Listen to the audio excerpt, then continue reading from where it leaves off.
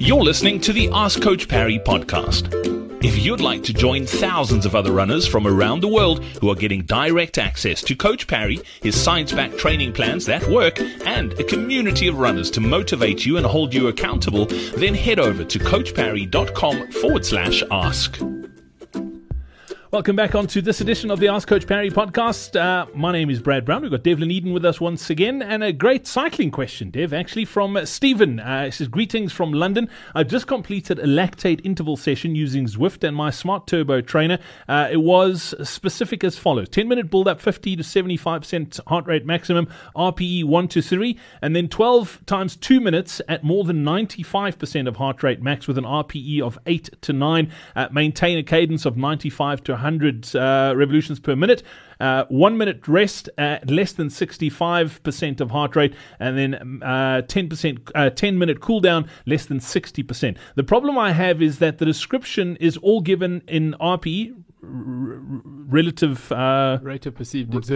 perceived exertion, just for everybody, or heart rate. It would be much easier to set up Zwift or Garmin sessions if the workout could be described in power zones or percentage of FTP. My other observation is that while my normalized power for each of the work intervals was 93 to 94% of FTP, I managed to set the power values about 5 watts too low. My heart rate didn't go above 85% max as established from a cycling ramp test at the end of January. Any thoughts or observations on Stephen's workout, and what advice could you give? Yeah, so that is, I mean, there's quite a lot of technical jargon in that.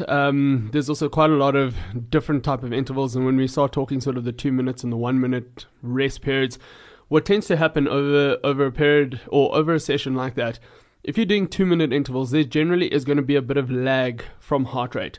So it will take up to a minute for your heart rate to catch up to where it needs to be. And then generally, because that interval is going to be quite short, you're then taking a rest interval, so your heart rate now suddenly starts to drop. So your first couple of intervals, you typically will struggle to get that heart rate up to where you want it to be.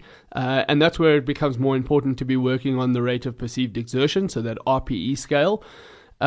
Later on, so if you're doing 10 to 12 intervals later into that session, you will then start to find your heart rate picking up and being able to get into those zones, and that's due to that cardiac drift and your heart rate being able to sort of catch up and pick up along that way. And then the sort of flip side to that as well is those recovery periods are quite short. So as much as we want our heart rate to try and drop as much as possible, it doesn't drop as drastically because that recovery period is quite short. So again, the RPE is quite key, knowing your effort level and being able to stick to that particular effort level for each of those intervals. That's the first one. Stephen here is mentioning having access to power, so whether it's on a turbo trainer or whether you have got a power meter, which actually helps a hell of a lot more, because now you've got instantaneous, you know that if you need to put out 300 watts, you can do it instantaneously and there's no lag to that.